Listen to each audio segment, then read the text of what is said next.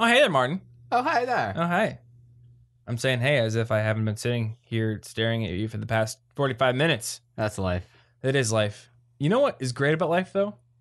I walked out of the room after we finished recording the last podcast, and I saw this Starbucks cup on the counter, and I was like, I didn't buy that. Did Anna buy Starbucks? And like, she'll buy tea from Starbucks, but she always buys a small. And then she's like, I bought this for you. Oh. So I'm pretty happy. Looks like somebody's got a secret admirer, and it's their girlfriend. It's their girlfriend of Who knew? 4+ years. Who would have known? That's actually, if you want to be a secret admirer of somebody, you want them to never find out, the last place they would look is their long-term significant other. If you found out you had a secret admirer, you wouldn't think, oh, it's just Anna. Yeah, exactly. You'd be like, who is this? You got to be their public admirer, so that way they'll never know that you're also their secret admirer. Yeah. That's like playing 4D space chess right there. And then you can test out stuff you're not sure if they'll like as the secret admirer. Oh my God. How they'll respond to it. That's like a way to A/B test your relationship. You can A/B test your relationship. Let's make that a course. How to A/B test your relationship? $400. Here's how you do it. Okay, tip number 2. Get them into playing dating sims and then hire a programmer to create a dating sim where there's like 2 different guys that she dates, and then you like collect all the feedback, and then this is getting real creepy. Yeah. Because now you're just like observing your girlfriend like a lab rat. This advice may make you the kind of person she won't want to date. So you're going to need to ABC test to see if she's okay with somebody who AB tests. It's true. That's one of the scenarios, actually. We're going to need a lab coat and goggles for this. This is getting complicated fast. Yeah, it's also getting not very viable as a form of romance. It's You know, Martin, I've been noticing a trend lately, and that trend is we're giving like incredible dating advice on this podcast. Oh, yeah? Rekindling your old past relationships. The old flames. A/B testing your girlfriend. I think that this is the opposite of a relationship advice podcast. No, this could be the College Romance Geek podcast. Like, if you need to learn how to, What does it even mean to be a romance geek? I don't even know. I don't know what that means. Yeah, it seems kind of like a opposite thing. Ouch. I don't know. Or maybe, I don't know. What does geek mean? I don't know what it means. Geek means like what? Like really passionate about some one particular subject? Isn't something that people are normally geeks about, so I don't know what to picture. I'm a geek about romance. People are like, I don't know what makes you that? I don't know what that means. And then you're like, well, I run psychological A/B tests on my girlfriend without her knowing. And then they're like, yes, you are a geek, actually. It sounds like they're dubious morally. It's true. I don't know if that's... I mean, it's only a logical of extension of a lot of those like pickup guy things. Well, I wouldn't know if that's really being a geek at romance either. No, okay, I got it. So all those like weird, like douchey pickup guy, like they're all about like how to get a girlfriend. Yeah. Once you have the girlfriend and you still want to be like a weird creepo to her, take our course on how to A/B test. Yeah. Yes. So after you're finished getting your bad relationship acquisition advice, we'll give you more bad actual relationship advice. Yeah. This sounds like we will tell you how to perfect plan. Poorly maintain the things that you hold dear. Oh man. And with that as our establishing opening to this podcast, let's get into everything else we say is going to sound brilliant. By comparison, we just... That's what it is. See, I was going down the path of like, people are going to think our answers are tainted because like the intro was bad. But no, I like your analysis better. No, we just got them prepared for horrible ideas. That's true. And then we're just going to blow them away. Yeah. It's all about setting expectations and like juxtaposition of like bad performance and good performance. Yes. It's going to make the good performance look stellar. And every time you use the word juxtaposition, you get bonus points. That's true. Juxtaposition is a good word. I know words. I know all the best words.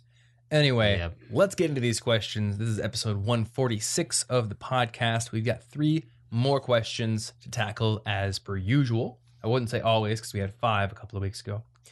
But this time it's just 3. So the first question is, should I be actively networking / studying how to get internships or jobs after college right now? So what is the correct timing to focus on this. Now, I want to ask you, Martin, this question, was it on Reddit or was it like a tweet? Or I'm going to be honest, I don't remember, but I think they were seniors in high school, potentially. Oh, okay, so they're still in high school. So what they're asking is like, if I'm still in high school, should I be thinking about how to get an internship or a job after college now? And you know what? I think the answer is yes. But I don't think the answer is like, yes, you have to be hardcore about it. Yeah. I think a couple of weeks ago or a few weeks ago, we were talking about somebody asked the question like, should I read the textbook ahead during the summer for the class I have coming up next fall? And we were like, why would you do that when you could use the time you're trying to gain? You could just use that now for whatever you're trying to gain it for. So there is definitely such a thing as like putting the cart before the horse and, trying to do too much that's going to come way in the future now. So you don't have to be like, I don't know, reading every book out there on job interview prep and doing a zillion things. But I think there's a lot you can do to start preparing yourself now to be a really great job candidate as a college student. And these skills are going to come in handy sooner than you think. For instance, I wanted to be on a club, and I talked about this last week, but I didn't talk about the origin of it. I wanted to be on a club called Business Council when I was a freshman. And normally, Business Council only takes sophomores and older to be on the council. Like freshmen, they just see as like, you're just getting into college. You really don't know what's going on. People in the college business generally don't declare their major until they're juniors anyway. So having a freshman on the Business Council doesn't really make sense. But you can still apply, and in certain cases, they will make an exception for a freshman to be on the Business Council. So as a high school student, I had joined a club called Business Professionals of America. And this is a club where you can run for a state office. You can be the president, or you can be the treasurer or the secretary. You'll take meeting minutes. You'll do all kinds of stuff related to the position. So I was actually the treasurer for the state of Iowa's entire club. It's actually a national club. So the whole state of Iowa, I was the treasurer. I was in charge of helping put together like donation drives, managing the money of the club, managing the budgets for the state. Was it the state conference that was going to the hotels and everything? So I gained a ton of experience from that. And I gained experience like sending professional emails to the club advisors and to the other people who were on my cabinet. And then there were also competitive events that we would do at hotels where the state conventions were held. So I would do like a business plan competition, and I did like an HTML coding competition. But that business plan one in particular gave me a lot of experience in pitching a business to a panel of judges and presenting. So there were all these things that happened in high school that enabled me to apply for and interview well for that Business Council spot. And as a result, I was accepted for the Business Council as a freshman. Nice. Yeah. And then next up in my freshman year, near the end, I went to this professional development conference, which was run by Principal Financial, and I had to apply for that, got accepted. And there is where I met my mentor, who was instrumental in helping me get my internship, which happened after my sophomore year. So there's all this lead up and all these little things that if you're prepared for them, they can really lead to bigger things in the future. So if you're a high school student, like, don't be thinking, oh, my job and any prep related to that job is 4 years away. It might be 6 months away or a year away. You never know. And I mean, I don't know, maybe you can speak to this as well. I mean, you and Will were building Oiled Up Birds and doing like record label stuff, and you got a job at your community college. Yeah. Like what, the year you started there? That was either my first, it might have been my second year. I'm not entirely sure, honestly, now that I think about it. Mm-hmm. But most of the things I was doing back then were, at least, if nothing else, decent little lines on my resume that allowed me to look a lot better later on. Yeah, definitely. So I think the answer here is, I think it would definitely be worthwhile to maybe like read a book, like maybe a short book on how to interview, how to write a resume. And there are some things you could do now. I've had a resume since my senior year of high school, and I've had a personal website since my freshman year, I think, of college. So those things really came in handy. There's a book that is now sitting on my essential books list. Let me look it up real quick because I forgot the name of it. I used to have, and I think I still do, have Confessions of a Recruiting Director by Brad Karsh, which is a very good book, but it's a little outdated. So it's good to read, but maybe not good for like some of the online resources that he may have mentioned. So I also have a book called, and maybe I haven't added it to the list yet because I might be behind on this. I think it's called How to Land Your Dream Internship. And it's by my friend Tam Pham. We actually did a podcast episode about it, and we will have that listed in the show notes. I don't remember the number right off the top of my head, but it's a good one. Maybe read that. Maybe do something like creating a resume, maybe creating a personal website, or at least grabbing your domain now. And then as opportunities come up in the future, whether they be in high school or early on in college, go after those opportunities and use those as career development opportunities. Yeah. I'd say it would be hard if you're at least in high school for it to be too early to at least have in the back of your head thinking about what's your personal brand, what are you trying to do with yourself, who do you want to be seen as, what kind of experience can you get, either little lines on your resume, volunteer experience, or connections, because not only is that going to help you with a job later, but especially if you're in high school, that's the kind of stuff that differentiates you from other people getting scholarships. Yeah. So, yeah, and I think to really crystallize it here, that's very, because you mentioned scholarships, that's great. To really crystallize this here, don't be so worried about jobs and internships in the future that you're like frantically going through as many career books as you can and trying to prep for prep's sake. Yeah. But instead, be on the lookout for opportunities that are going to be beneficial in other ways, that are interesting for other reasons, but that are also going to help you develop those skills. Like you said, scholarships. You basically have to write a resume and a cover letter for scholarships. Like if you have to write an essay for a scholarship, that's very similar to a cover letter. If you have to interview with a committee for a scholarship, that's very similar to a job interview. Yeah. If you have to interview or apply to join a club at school, that is also going to have skills that transfer over to your resume, to your interview process, to networking, all these things. So don't think of the act of looking for a job as something that is completely separated, like an island apart from everything else you do in school.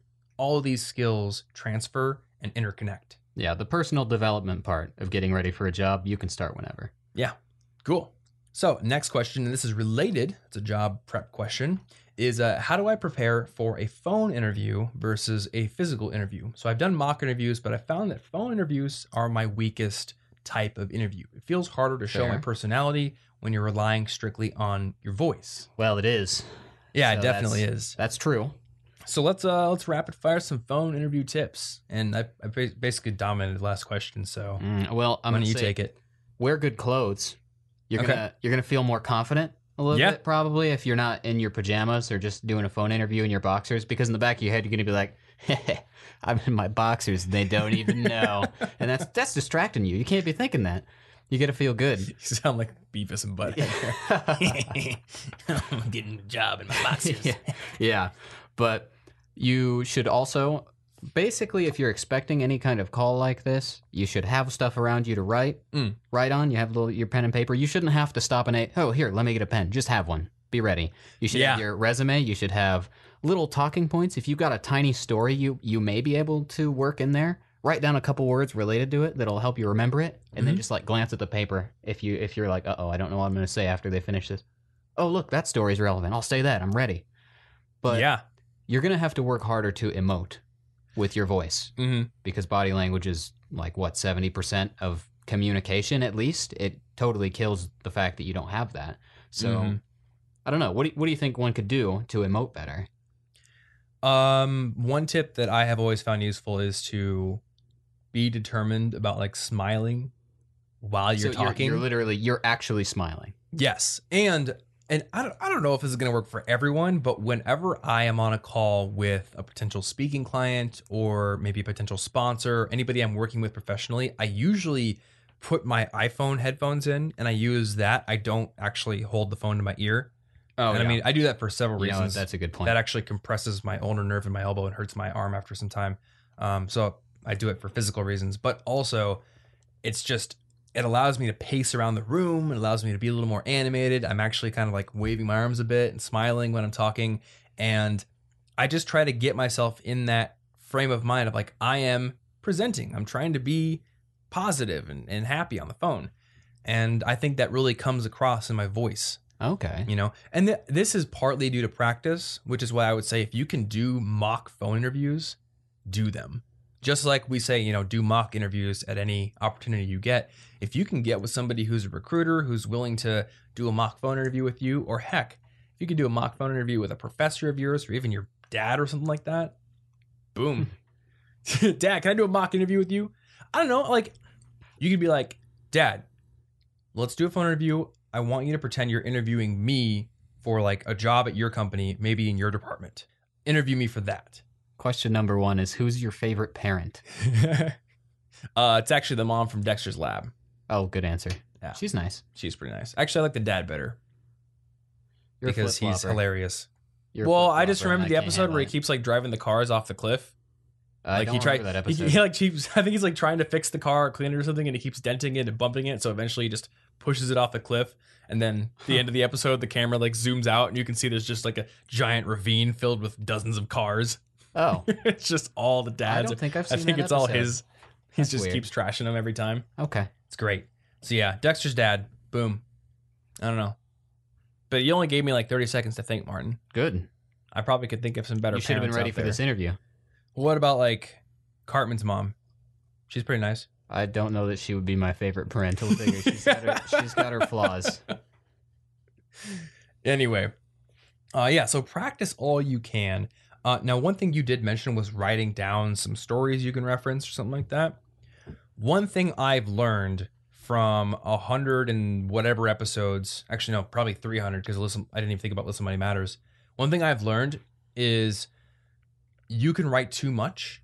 Oh yes. And then you get lost. And if you write too much and you're trying to like reference it, you're trying to look at maybe some questions you have for an interview if you're me, or some stories and details about yourself you have written down if you're you don't listen very well to the conversation.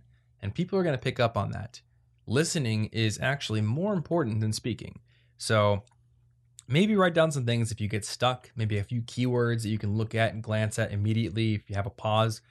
But overall, your focus should be on the conversation, should be on communicating how you can be valuable to the company you're interviewing with, but also it should be about like actually actively listening to what they need, what they're looking for, asking good questions, everything that goes into the process of a normal interview. Now you're doing it on the phone, and it can be tempting to just fill your space with resources that the other person can't see, but they will hear you using and leaning on too much. Yeah, now that's a really good thing to bring up, because when I say that, I'm picturing like I've got this one story that might be relevant, and I wrote down a couple words to reference it. Because when I was in speech class, if I would write down like a whole bunch of words, a whole bunch of sentences on an index card, I would like skip a sentence and then get really flustered trying to fit in the other one, and then mess the whole thing up. Mm-hmm. Contrarily, if I would just put on like this index card, say some stuff about that thing, and I would just wing it,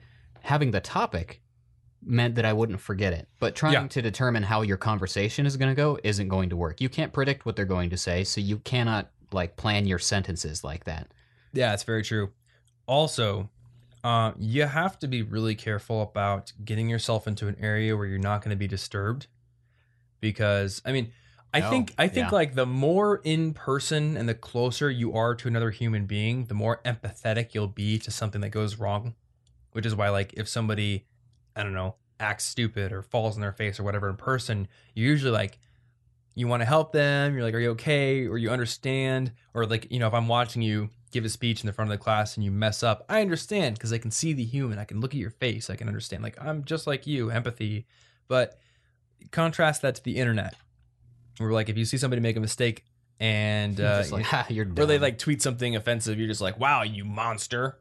I hope you burn, Yeah. And obviously your phone interview is not going to be like, I hope you burn, if they hear your, I don't know, doorbell ring or something, or your dog bark. But don't be like partying. Do what you can to minimize the chance of any disturbance happening. So, I don't know, tell people like, don't call me, don't knock on my door, don't whatever. Just make sure distractions are not going to come up. Yeah, that would ruin me in an interview anyway. If I had friends and they just like looked at me and they waved and I was like, I was just telling a really important thing. Hey, Martin, you interviewing for a job over there? Sorry, go my to friend work? came in. You shouldn't have to say, sorry, my friend came in. I'm confused. My friend came in and told me that I was boring and that what am I doing with my life? And then he said, and like you say something dumb, and your friend's just like, and they like put their hands up to their mouth, and you're like, oh, no, I'm out of it. I can't recover now because you just made me really self-conscious. Wait a minute, Martin.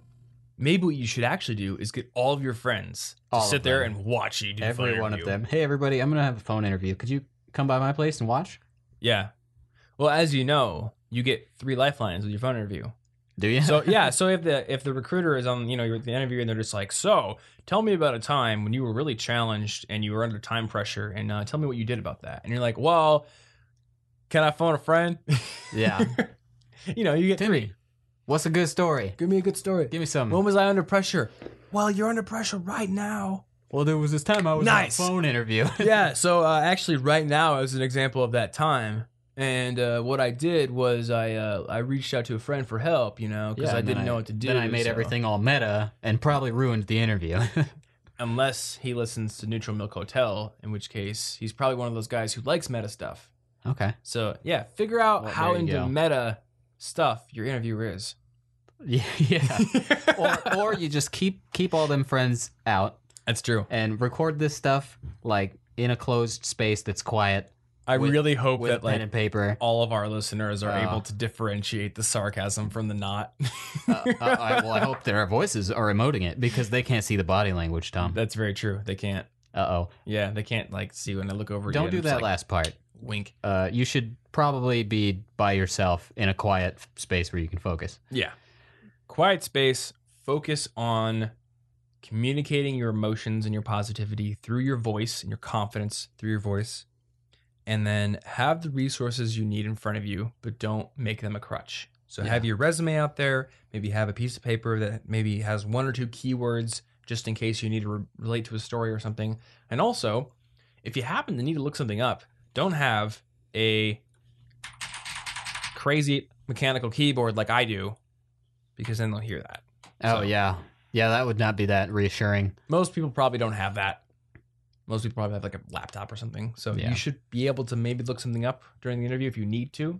But again, that focus on active listening and being really engaged in the conversation and being able to ask good questions and follow up with good points because you're completely engaged with the other person is of the utmost importance. Yeah, so it's a conversation, not a PowerPoint presentation. Yeah, exactly. And as you practice, you will get better. I think if I could give you like a number 1 tip here, it's practice, because I have become infinitely better at phone conversations just through doing it a bunch of times. I used to be so nervous, and now I'm like, hey, let's do it. It's fun, Yeah. And then the other thing is like, as with a normal interview, don't view this as you, the lowly student, groveling for a job, and hopefully they'll hand it out to you out of pity. Like, no. A job interview is a discussion between 2 parties, 2 people, or 1 person in an organization, trying to see if they're a good fit for each other. You have something they want, and they have something you want. You're trying to see, like, can I provide what they want better than anyone else? And is what they're offering in exchange worth it to me? Yeah. So always go in, not with an air of arrogance or, cockiness, but be confident in your own abilities. Well, if you believe you're confident, you're going to exude that confidence. It's like a regular relationship. Essentially, desperation is not usually very attractive, and they're going to sense it. So you should be confident. You're a person who's worthy of a job, probably, so you shouldn't be groveling for it. Yeah, absolutely. All right, last question. So this question is not about jobs, it's about productivity. And this person says, I know you've already talked a lot about productivity, both recently and in the further past, but how do you honestly determine if you were productive, if at all? Do I deserve the 5-minute break, or was my progress too slow? Stuff like that. So yeah, I guess it's, how do you go beyond, I feel like I was productive? Well, I think you need to set clear goals for each thing you're doing. If you have a study session, what are you actually studying? What do you want to know by the end of it? If you're doing work, if I'm going to go do some College Info Geek work right now, what am I going to accomplish in that whatever hour period? It's not just, I did work in quotations. There's a goal. Then you know if you've done what you need. But also, I probably wouldn't just punish myself and rob myself of breaks, because if I'm not focusing that well, maybe I need one anyway. Mm-hmm. But I don't think focusing too much on whether or not you're worthy of a break is a good idea. I'd just set more clear goals. Yeah, I do think this is pretty simple. If you aren't sure how productive you are, then you don't have a clear idea of what you're trying to accomplish because you don't know whether or not you accomplished it. If you did, there you go. Though one other thing I will mention, on the most recent episode of Cortex I was listening to, Mike finally gave in to Gray's, nagging, that's the word, to start doing time tracking. And he is using an app called Toggl, which I've used in the past. It's a time tracking app.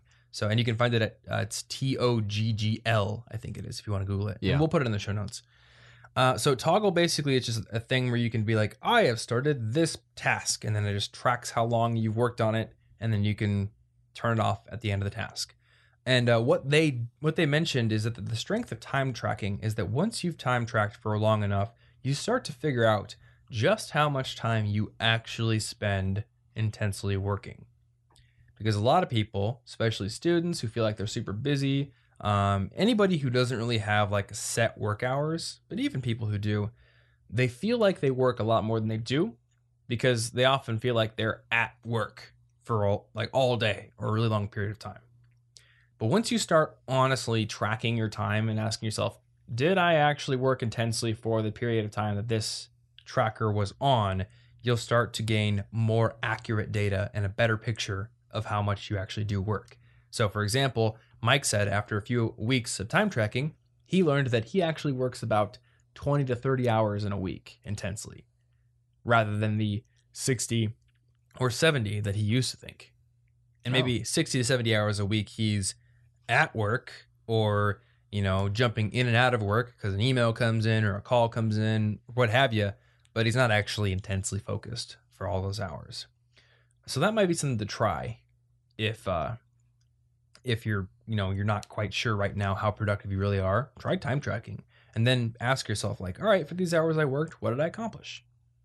And one thing they did mention is you have to do it for a good few weeks before the data really becomes trustworthy, because you have that observer effect, or the Hawthorne effect, something similar, where when anybody knows that they're being observed, they will naturally perform better because they're being observed. Yeah. And that's a temporary boost. So once you know you're being observed and you've gotten over that Hawthorne effect period, you're naturally either going to drift back down to your normal, or maybe you will have stepped up into a higher level of productivity. Either way, what you're trying to gauge is your norm. And then from there, you can make real improvements. So hopefully that answered that question pretty well. You have your thinking finger over to your mouth. Have anything else to add? Nah? I'm dead.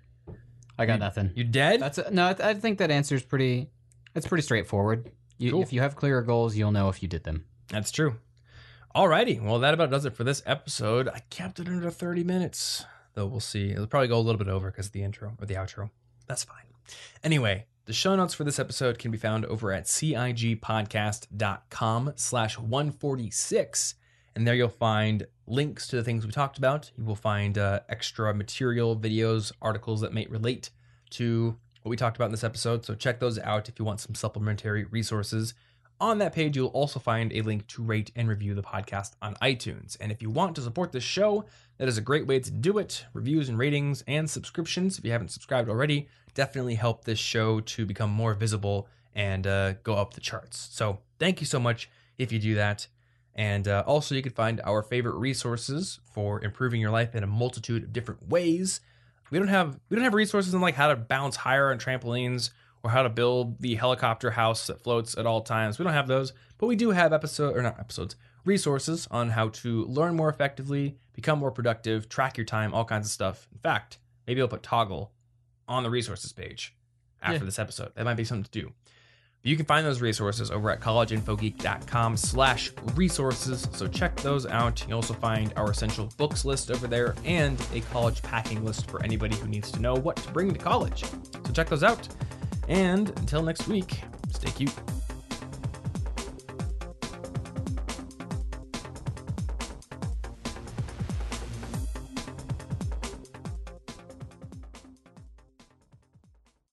Bye.